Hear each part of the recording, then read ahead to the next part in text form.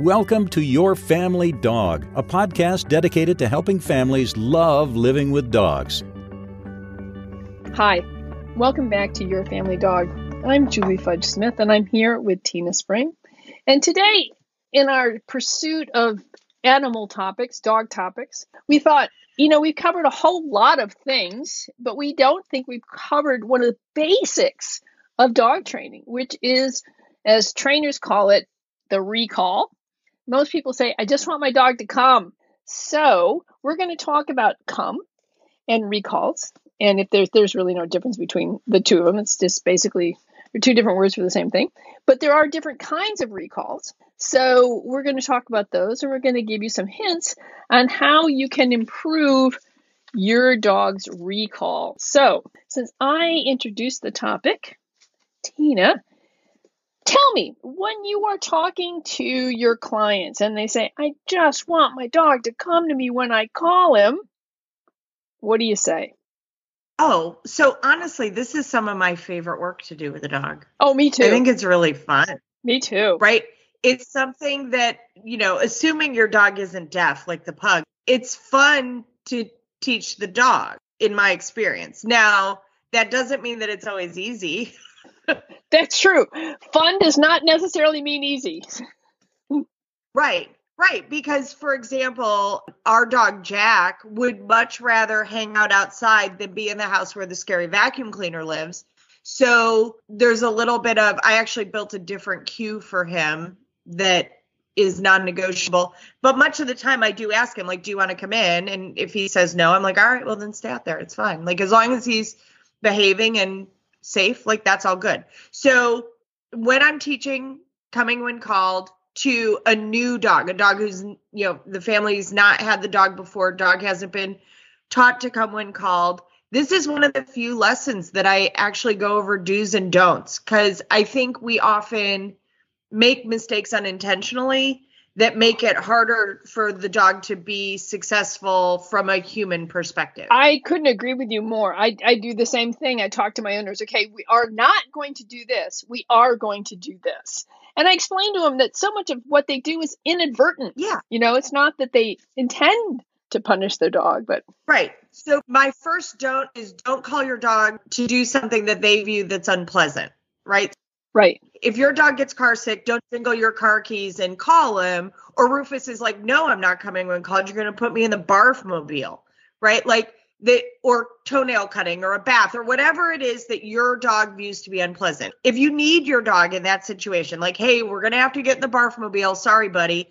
I go get the dog, put him on a leash, give them treats. I'm going to see again in about 10 minutes in the car, and just take the dog to the car. Now, another topic for another day might be the dog who gets car sick. But if there's something I need to do that I know my dog views to be unpleasant, I either call them and we play a little game and we take a break and then we do the unpleasant thing, or I just go get them, right? I don't punish them for coming when called. Right. And that's one of the things that I say to my owners is that remember, punishment and rewards are all in the eye of whoever's receiving it, not who's doling it out.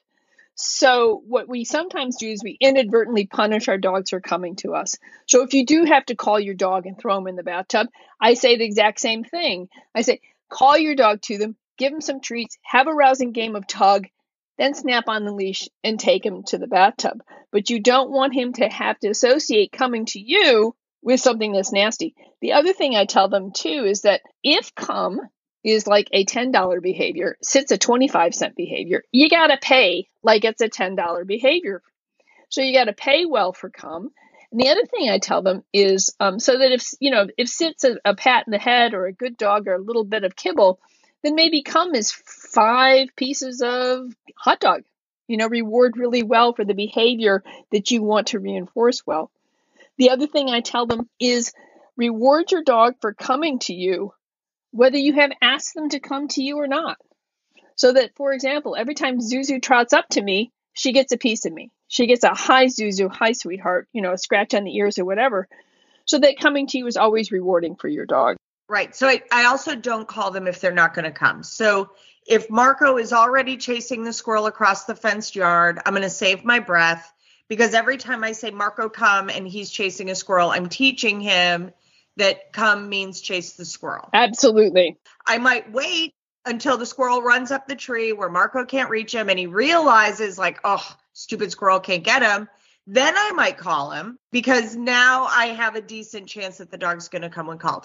I'm also not stingy with rewards. This is where, especially the adult humans, we kind of bite it in this regard. Like the dog is out sniffing where the possum has been walking in the backyard. That's very fulfilling for them.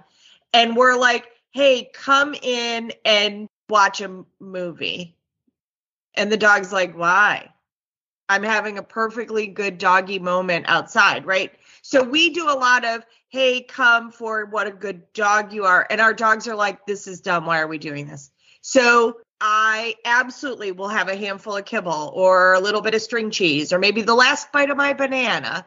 And the dog is going to get something meaningful to the dog. Yes. Not necessarily meaningful to me. Arguably, if I could pick up rabbit poop and put that in my pocket, it would be the highest value reward. Or deer poop. Or deer poop. I just don't really want to carry poop in my pocket any more than I already do. All right. I also don't punish my dog for them letting me catch them. So this is where your dog scares you. So dog sneaks out the front door when the kids are coming in. He spends 45 minutes running around the neighborhood, making all the cars go eep with their brakes. And you finally get your hands on them. That energy in you that your dog's been scaring you needs to be dissipated, but it should not be dissipated scolding the dog for letting you catch him. This can be really hard. I'll help you with it when I get into the do's. So you do just have to celebrate that your dog finally let you catch him and that we need to really work on one, thresholds, don't bolt out the door, and two, coming when called when mom calls. And then my last don't is don't try the flying tackle recall. Dogs learn exactly how far you can jump, and that generally gets a shorter and shorter distance every month, at least if you're my age. So I don't do the flying tackle recall. It doesn't work very well. I can't really jump all that far anymore. So don't try the flying tackle recall. So now let me give you the do's. So my do's are, do use a pleasant voice when you're calling your dog, right? You can say mean things. Oh, absolutely. Yes, you could totally tell your Labrador retriever that his parents weren't married and that his mother wears army boots. That's totally fine, but say it in a pleasant voice. That's it, exactly. I tell people whenever your dog comes to you, you know, even if it's been like, okay, I need to get to work, you can say, hi, darling, I'm so happy to see you, you little dark Dickens, you know, just God, I'm so here. Have a hot dog. And yeah, your mom is like ugly. You know, it's just, yeah, you can say anything you want. But you have to be happy when you say it. Yes. Okay. So also call your dog when you're pretty sure he's going to come anyway. Absolutely. So any of us open the refrigerator or any packet with cellophane, any self-respecting, not deaf dog is like, well, hello, mother. Is there something I could do for you? So, you know, if you try to go to the bathroom, they're going to come in anyway. So you may as well call them and get a free repetition of coming when called in. I think that's a great suggestion. Maybe I'm the only one who can't go to the bathroom by myself, but No, it happens in our house too. But yeah, I always tell people it's just don't call your dog if you don't think they can do it. That's just not fair to them. And it's going to ruin your recall. So, you know, start working on when they can do it. Right. So do touch your dog every time he comes. Yes. And this is a really simple adjustment. Lots of us, we call the dog heads in our direction. We go, good job. We keep going and the dog goes back to the squirrel. We're like, darn it, that's not what I meant. So the point of coming when called is that if you needed to save your dog's life by grabbing him, you could. Now, obviously, we don't want it to get that far, but touching your dog, even if it's cuddles, is a part of the exercise. I utilize a drag line, which is as simple as a 15 or 20 or 1,000-foot clothesline tied to your dog's collar for all I care, because you cannot outrun your dog. Like, unless you have a Doberman named Percy, who you can time with a calendar, you cannot You will not outrun your dog. You just won't. I love you. You're smart and pretty. It's not going to happen. But you can step on the end of a 30-foot line, call your dog, and reel him in like a little baby marlin, having a big party and throwing pepperoni when he finally gets to you. So drag lines are huge helps, in particular for those toy breed dogs who learn that your arms aren't long enough to reach completely under the bed, right? It prevents some of that biting that happens when we're reaching for the pocket wolf that's hiding under the guest room bed. It allows you to get your hands on your dog. Again, I'm not telling you to drag them out mean, drag them out kindly, but it allows you to get a hold of the dog without reaching for them the way that we are prone to. Absolutely. The other thing I find with drag lines when I'm working on recalls, especially if I'm working on a recall in an area that's not confined, is what I find is it helps the owner to relax a little bit in working in the recall because they're not terrified that their dog is going to take off and they can't get them. Having a drag line gives them a safety net that allows them to relax and actually perform the come in the way that I want them to do it because they have a little bit of security and they're not afraid that their dog is going to take off. Right. I use them a ton, especially when there are children in the household, right? Because children are pretty quick to grab a dog and they sometimes aren't fully aware of how much force they're using when they do that. So by picking up the end of the leash and saying, hey, Frida, come on, let's go this way, right? I teach kids that that's how we get the dog to move. The way I explain it is it's like taking your hand instead of grabbing you by the back of your shirt, right? One would be really rude. The other one's really polite. And so we use a drag line. A drag line can be a leash from the dollar store for all I care. Just cut the handle off, right? You don't want it catching on furniture. Obviously, we want to monitor the dog and not have them consume it. But a drag line, especially for sensitive dogs, allows them to have a little bit more space while we still have a little bit more management over the dog. Okay, when your dog is playing, call him to you many times, reward him, and then send him to go away, right? So Julie and I are old. We're like Methuselah. We're old enough that we actually played outside as kids. And you learned don't go the first time your mom calls you, right? Wait for the dreaded middle name. Right, absolutely. That's when she means it, right? Because we're busy playing Red Rover. Like, leave us alone. Stop harshing our mellow. So we learned exactly how many repetitions we could push it before because if my mom had to come out to the yard to get you, you may never be seen again. So, but this is an example that I, as a kid, was punished for coming when called. I was having a good time playing a game. Like, if you think of all the do's and don'ts I just gave you, this is like a whole bunch of them. I'm having a good time playing, being a kiddo. I'm going to have to come in, brush my teeth, take a bath, put my pajamas on and go to bed. That's not fun. Red Rover's fun, right? So we don't want the dog to assume that when we call them, that means the fun's over. Right. So an easy way to do this is when I'm poop scooping, right? I'm out in the backyard scooping poop. I have a little bit of something in my pocket. And every time the dogs are playing, I'm like, hey, Fred, come over here. Fred comes over. I'm like, you're a brilliant dog. Here's a piece of your kibble. Go play. And then I just walk away from them.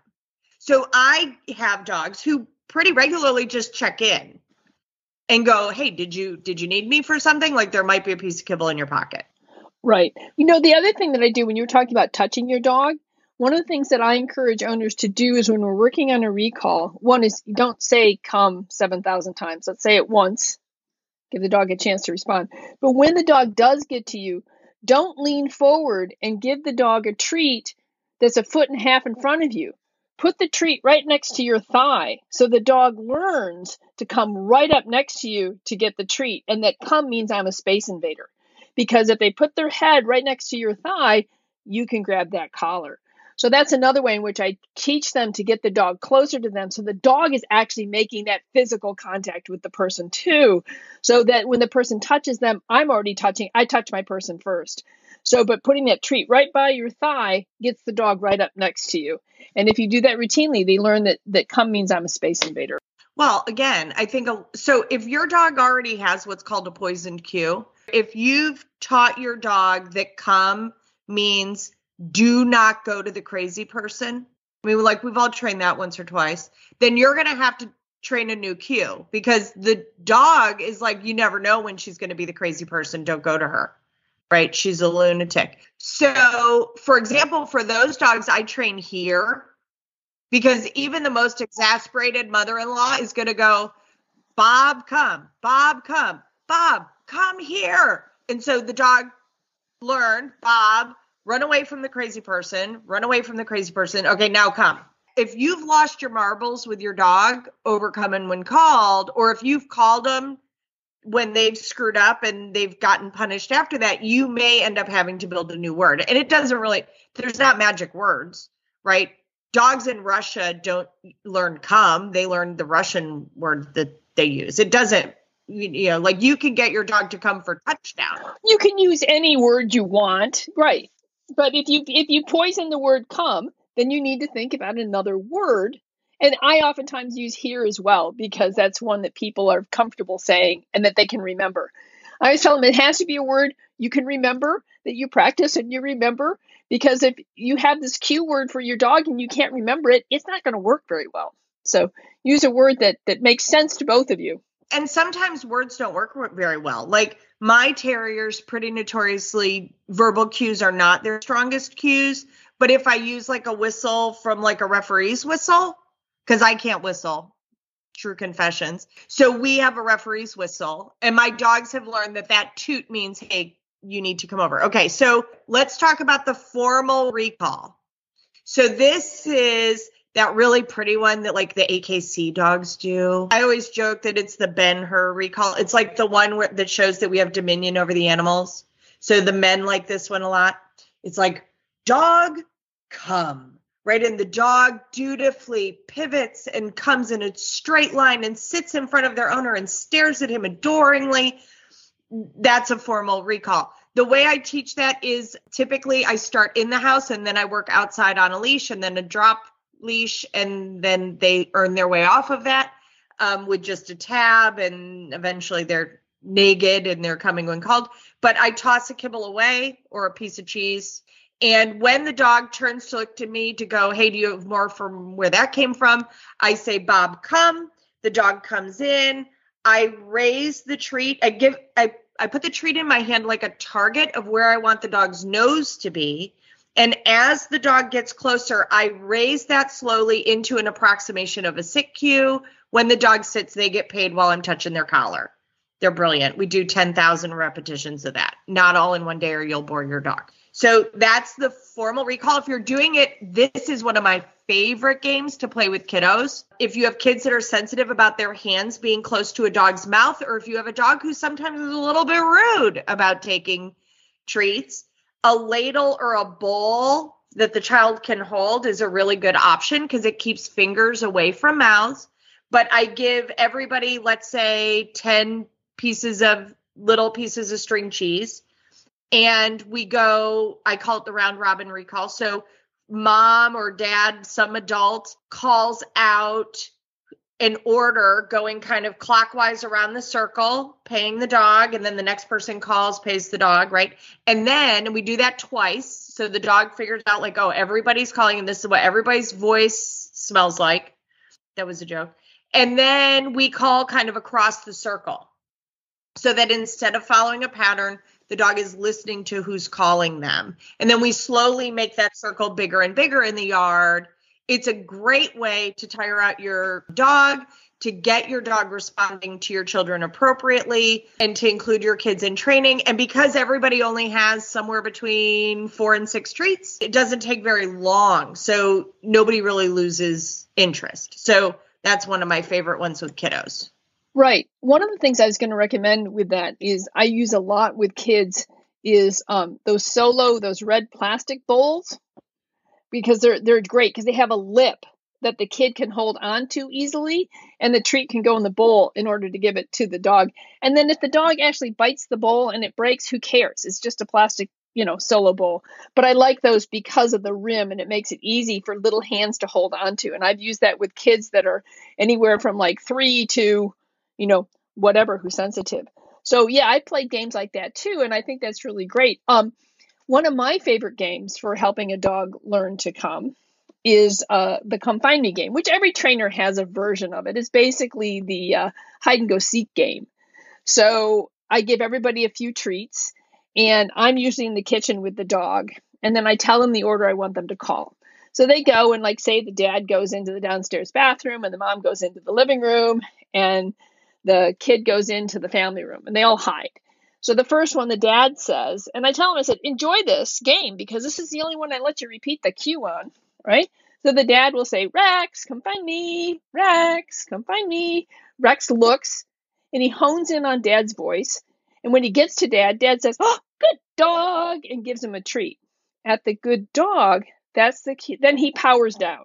Then the next person, say the mom who's in the living room, says, Rex, come find me. Rex, come find me.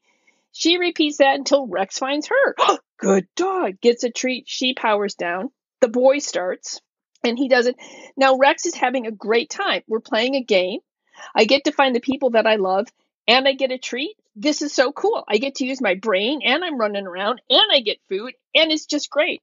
Meanwhile, every time the next person calls, the person who just called hides again. So the dad may leave the bathroom and go to the stairs upstairs, or the mom may duck into the dining room, or the kid may then, come into the kitchen. So that the next time dad calls, Rex is going to go, I know where he is. He's in the bathroom. Oh, he's not in the bathroom. Where could he be? So he follows his voice.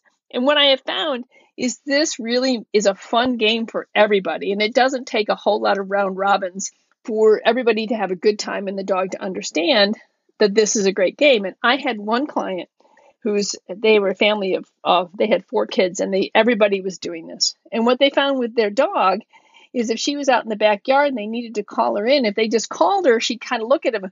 But if they said, Bella, come find me, she perked right up. This is a game, man, and came flying into the house.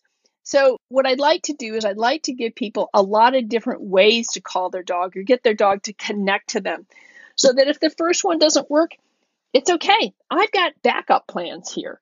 And Come Find Me is a great backup plan that I have found.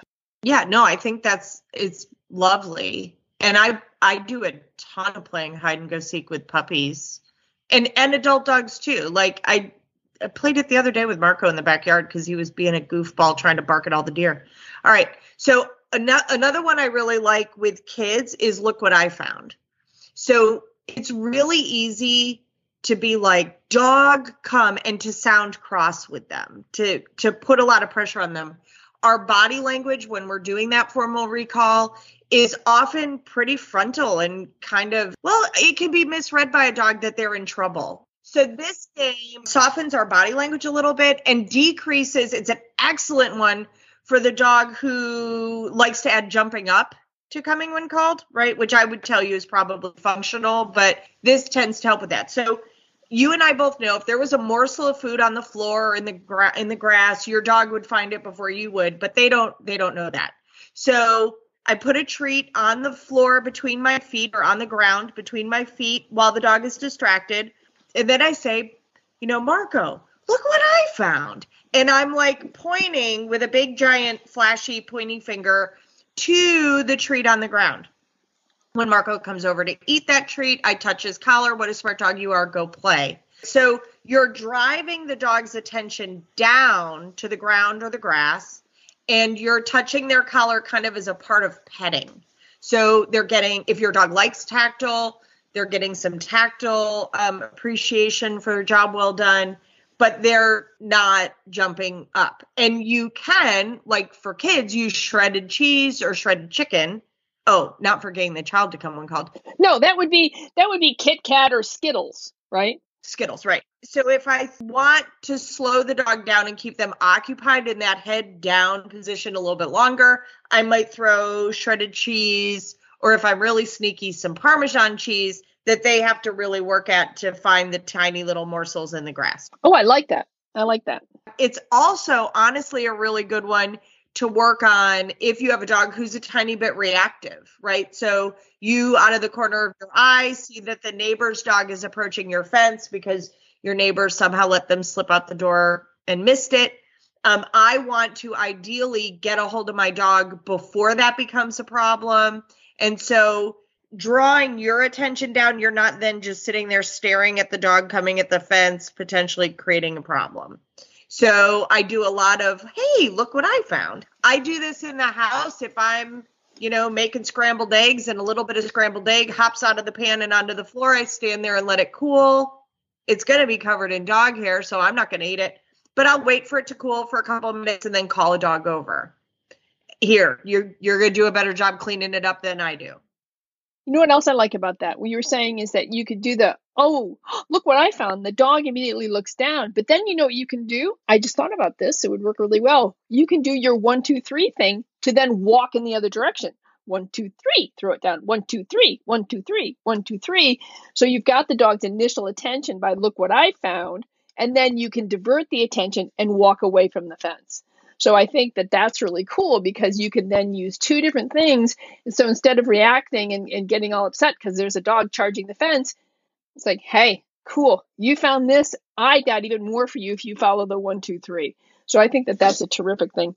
So I think that what we're talking about here is remembering that, as I tell people, I said, if you were to say to me, Julie, come, I would be really hesitant to go to you and probably wouldn't, because it would be scary.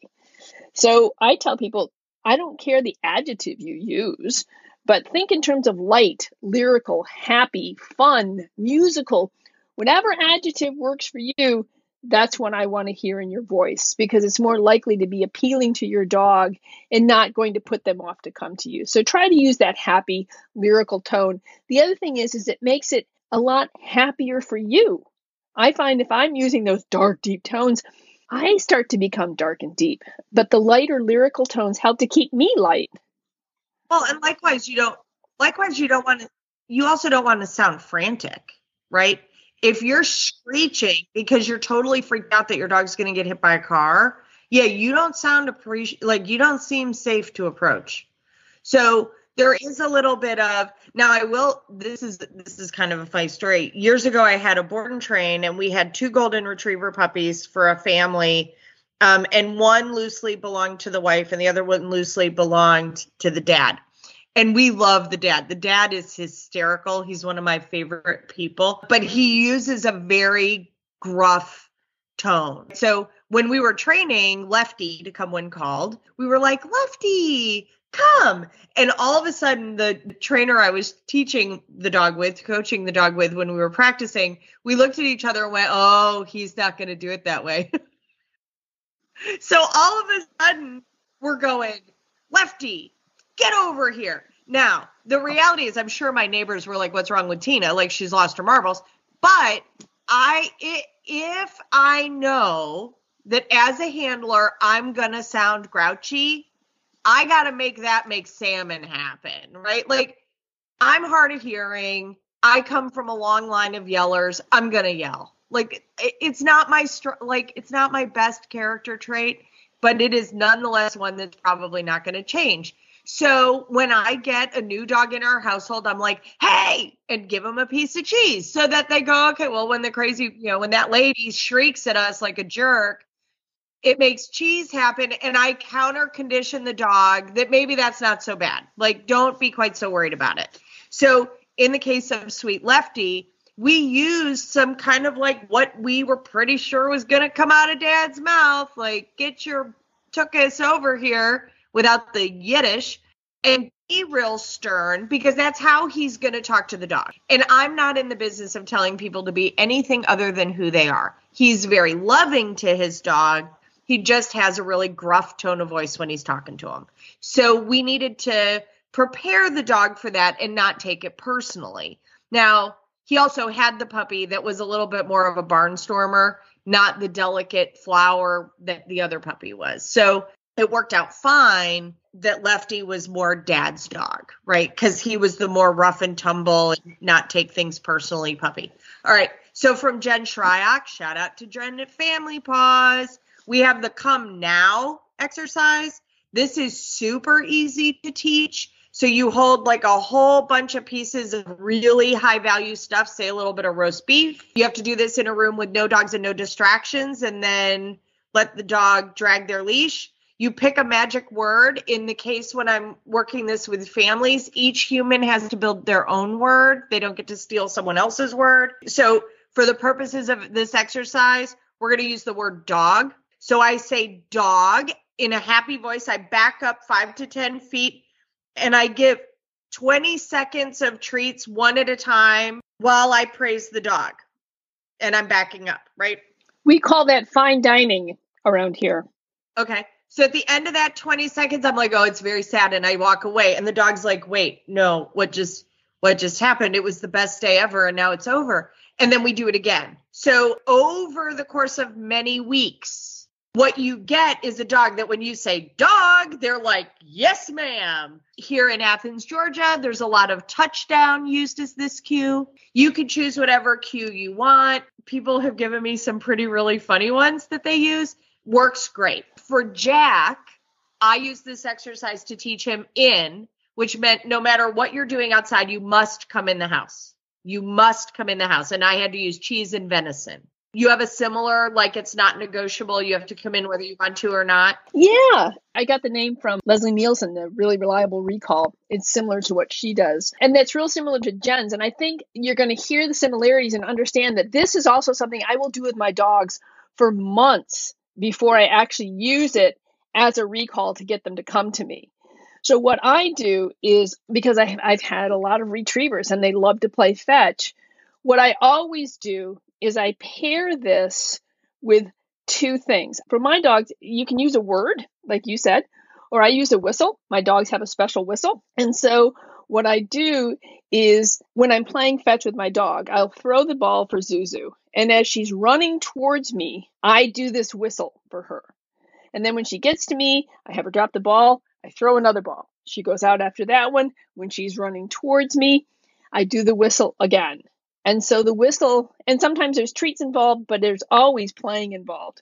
So I pair it with 2 things. 1, that she's running towards me, and 2, we are really having fun. We're doing something she loves, and there could be roast beef involved as well. So that what I'm doing is I'm making sure that she understands that running towards me means really good things are going to happen. And I pair it with that whistle. So the whistle means run to mom, good things happen. And I will do this. I remember when I started doing this with my first dog, Bingley, and this is a dog who would have played fetch from, 7 a.m. to 7 p.m. every day. Not that I'd let him do that, but I play fetch with him every day. And every day I would do this whistle. Every time as he was coming towards me, I did that whistle. And so what I found was after about 4 months of playing fetch with him every day and having the whistle, doing the whistle every time he's running towards me, it's always why we're having fun, oftentimes paired with food, but he loved balls more than anything else. So after about 4 months, he got out of the fence and I figured he'd gone up on the park and the hill next door to us. So I thought, well, let's see what happens. So I did his whistle and I waited. Turns out my neighbor was up on the hill and she said he stopped and he looked and then he took off like a shot and came flying down the hill to me. And I have a great video of Clementine and Zuzu doing exactly the same thing. We had them in a field. They were off lead. They were down playing in a river or a big stream that's nearby. I couldn't see them. They couldn't see me. They're having a grand time playing together in the stream. I do the whistle. And the 2 of them, you see them, I'll include the video on the webpage, flying to me. And it's the same kind of thing, exactly what you talked about. You paired that particular word with coming to you and a whole lot of wonderfulness, right? I did the same thing. I just incorporated play as well. And so for my dogs who love to play fetch, this is great because this word means I have to get to mom because good things like fetch and food are going to happen. So I think that the key thing to remember here is that it always has to be positive. It always has to be done with the dog coming towards you, and that you do it enough so that it really becomes ingrained that this sound means I have to hightail it to mom, or I have to hightail it to whoever says that word, because it means good things are going to come. And that's how you build sort of that instant recall or that really reliable recall.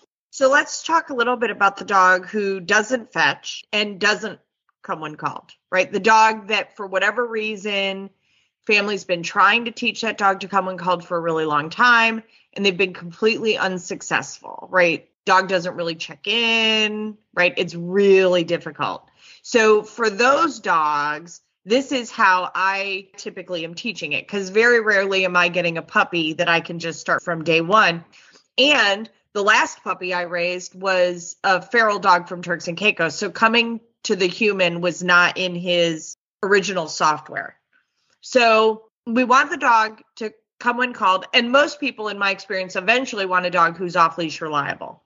Absolutely. So I will tell you, coming when called and polite leash walking are the same behavior. It's, are you in the sphere of influence, in the gravitational pull of a handler sufficiently that you stay in connection with them? So for this, I use somewhere between a 6-foot leash and a 50-foot leash that's attached to the dog. I have very, very high quality treats, and I have something that reinforces me too, so that I stay patient. So I have my treats, I have my patience. I prime the pump. So when I go to take the dog outside, I wait at the back door, dog sits, I give them 3 pieces of roast beef. What a smart dog you are. I open the door, I release them to go out the door. I stand there giving them 4 inches of leash. And when the dog turns around and says, hey, do you have any more of that roast beef? I pay them again. I say, okay, go. Dog goes 3 more steps. I call them, pay. So they know I've got really good stuff.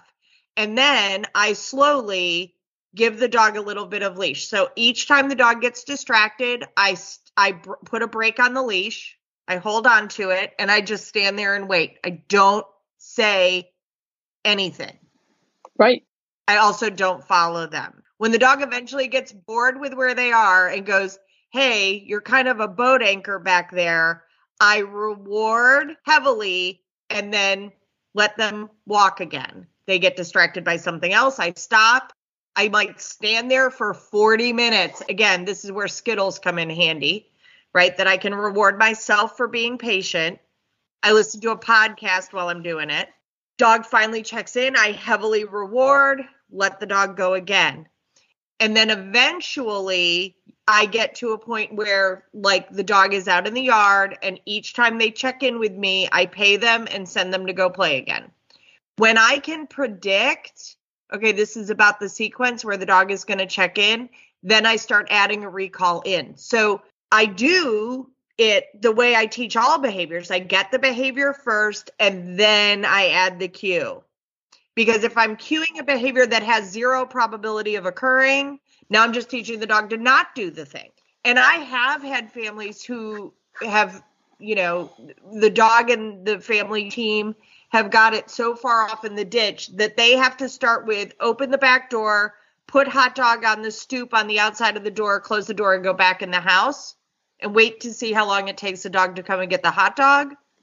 Because literally they have to prime the pump of somebody coming out the door. Doesn't mean something bad's happening. It means there might be hot dog at the back gate. So we get a dog who eventually I open the door and hot dog happens inside, and then they get to go right back out again. So there's all different ways to build this.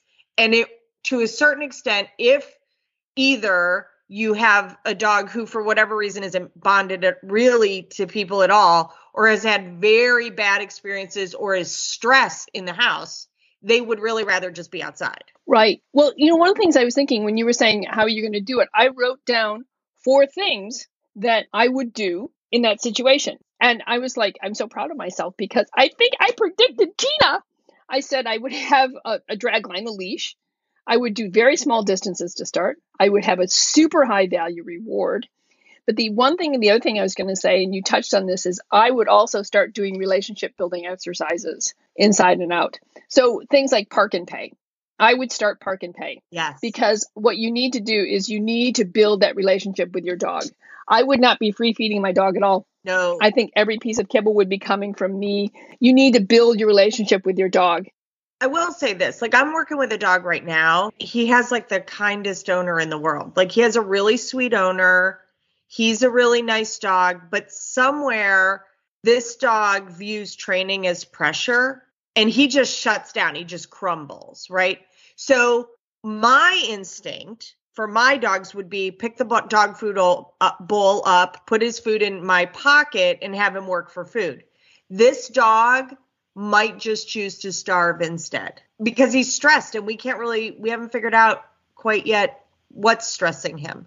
So for that dog, while my gut is like pick the bowl up and do everything as relationship building, all of the relationship building we've tried to do with him, he thinks is awful and he doesn't want to do it. He thinks it's terrible. So I personally think there's something medical going on, but I don't know. Like I'm not a veterinarian. And I'm not even really sure what to have the owner ask the vet. Yesterday, I said to Stephanie, I don't know what's going on with that dog. And she's like, it's been a really long time since I've heard you say that, right? He's kind of an interesting kiddo. I wonder, now, is she trained with treats? I wonder if he's got some digestive tract issues that get triggered. So he doesn't appear to have digestive tract issues. He's owned by a dude who's awesome. And I will say we did identify that the dude was nagging him a little bit in the beginning because the dog doesn't check in, right? So he like says the dog's name 1,000 times. And so we were like, stop using his name. Like literally do not say his name this week.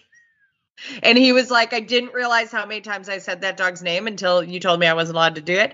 Now he's back to saying the dog's name. And he's been pairing the dog's name with food for a month. And the dog still doesn't really check in. So it's an interesting critter. Yeah, that is an interesting conundrum.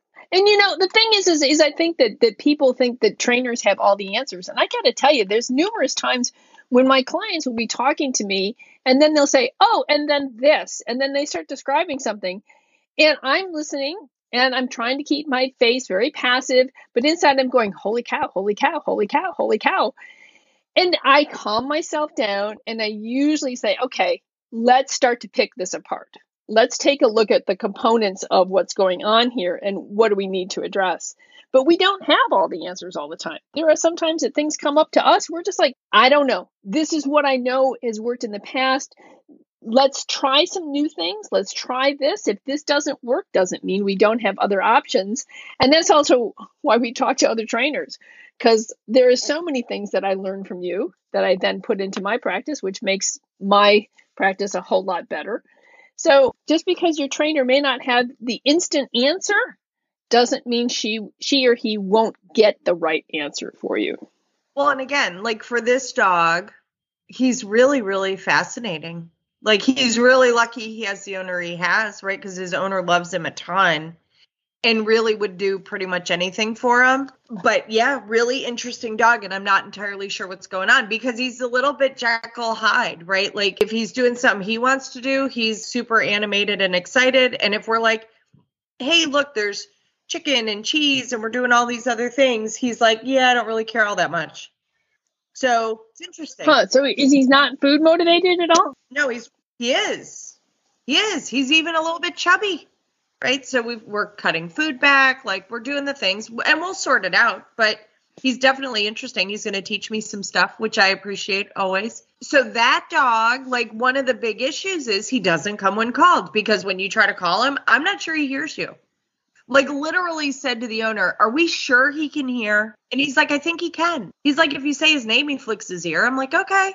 But sometimes I will say the number one complaint I get from people who have a deaf dog is that their dog doesn't come when called. He won't listen.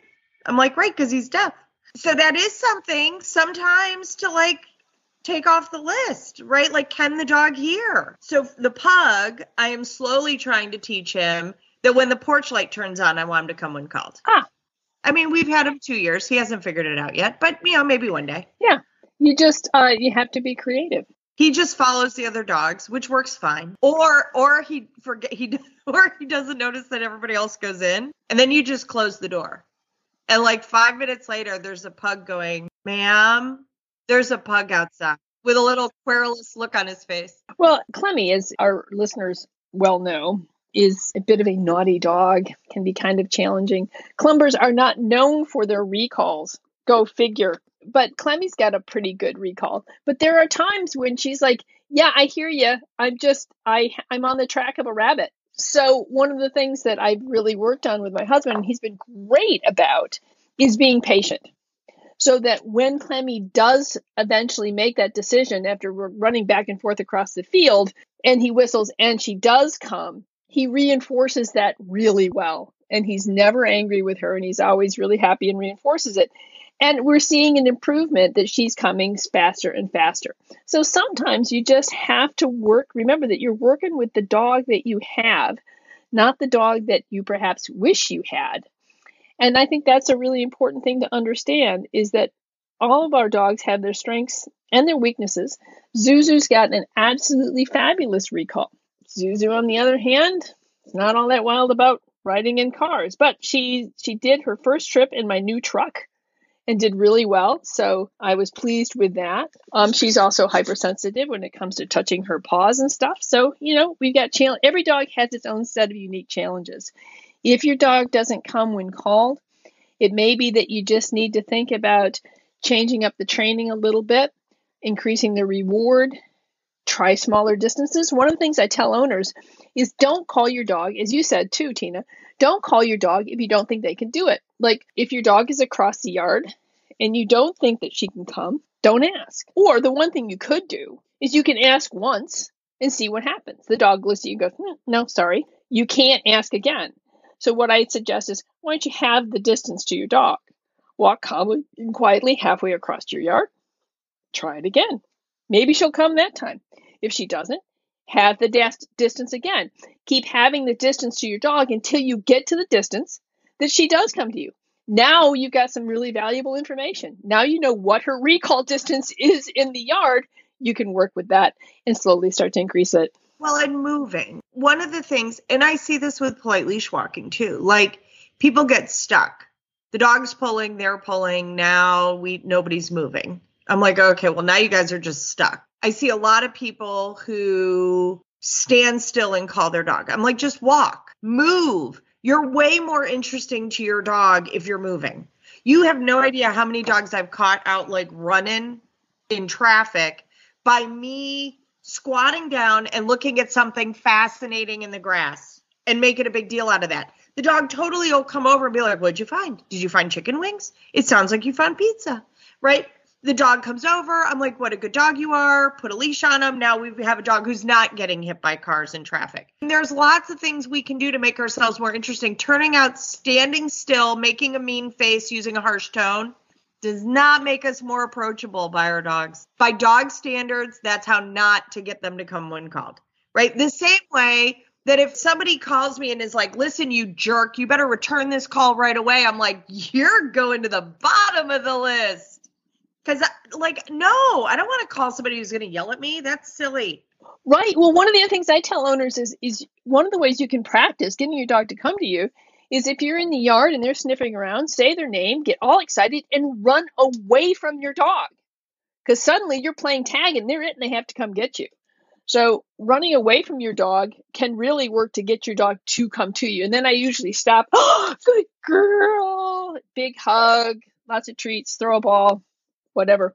So yes, movement is a great way to get your dog to come to you. Yeah, I don't tend to run away from them because I've had too many dogs learn to jump on people's backs with that particular exercise. So I'm always hesitant to use that one, but I might back up, right? I might back up quickly, checking my 6 to make sure I'm not going to run into a tree. But I don't do a lot of turn and run. Okay. We'll just talk about the fact that movement itself is intriguing to your dog. So even if you don't run away from it, you could be running around in little circles, or you could be jumping up and down. You could do something. Yeah, it depends on the dog. Well, I think that we've covered a lot of different aspects of come. I think that people need to realize that your dog can have more than one kind of recall. We can have the come when you're ready call, and we can have the I need you to come right now call. And both of those are very manageable things to teach to your dog. If you have any questions about it, be sure to find a positive reinforcement trainer who does use a lot of food and can help you teach your dog how to come. And if you're really stuck and you feel like, gosh, I just don't know what to do, and we've tried this and things haven't worked, all the more reason to get a positive reinforcement trainer to get on board to help you with this. Yeah, because it turns out that shocking your dog on the neck doesn't make them find you more approachable. No, it doesn't. Or choking them. Like there was the old one where you used to have the choke chain with the line and you jerk down on the choke chain if the dog didn't come right away. I haven't found that to be very successful either in teaching my dog to come to me. Well, I mean, it works great until you don't have a leash. Then the dog's like, ha, ha, ha, joke's on you. Okay, so Tina, any other last words on recalls that you want our owners to know about? What I would say is when you call your dog and they ignore you, instead of getting upset, go, oh, this is a situation we haven't trained for. That's all. And it may be that a verbal cue is not the best one, that you need to use clapping or, like I said, a referee's whistle. I mean, everybody has a grandmother who shakes the milk bone box, right? Heck, lots of cats come to the can opener, right? The sound of the electric can opener. What I would say is using, for example, like if you have some cool whistle you and only you on the planet can do, then I might condition some things that everyone can do, like blow in a referee's whistle or crinkle a paper bag. I, for example, cannot whistle. And so if you've beautifully trained your dog on some cute little whistle that I can't do, then I can't call your dog if you haven't trained something else too. There are not magic words. There are not magic sounds, but making sure that it's something that most people can do who are going to be managing your dog or taking care of your dog helps set everyone up for success, right? Right. I oftentimes have them choose a word like here that can be long and loud you can hear over a distance, because you may not always have a squeaky toy on you, but hopefully you always have your voice. So choose a word that you say in a particular way. This can be really fun work to do. The dogs start to think it's really funny. It becomes very much a good game of, like you said, catch me, come find me, instead of the other way around. It's a really fun game. The dogs like it. You can hide behind all sorts of weird stuff. Like my dogs think it's hysterical when I hide behind a tree in the backyard. You can hear them all muttering to each other. Like the silly old woman got herself stuck behind a tree again. She can't find her way home. Yeah, we should probably go get her because, she's never going to come out if we don't bring her out. It's just so sad. Well, thank you all for joining us for Your Family Dog, and we'll see you all next time. Thanks for listening. Thanks for listening to Your Family Dog. Got questions? Interesting ideas? Visit www.yourfamilydogpodcast.com to share your thoughts.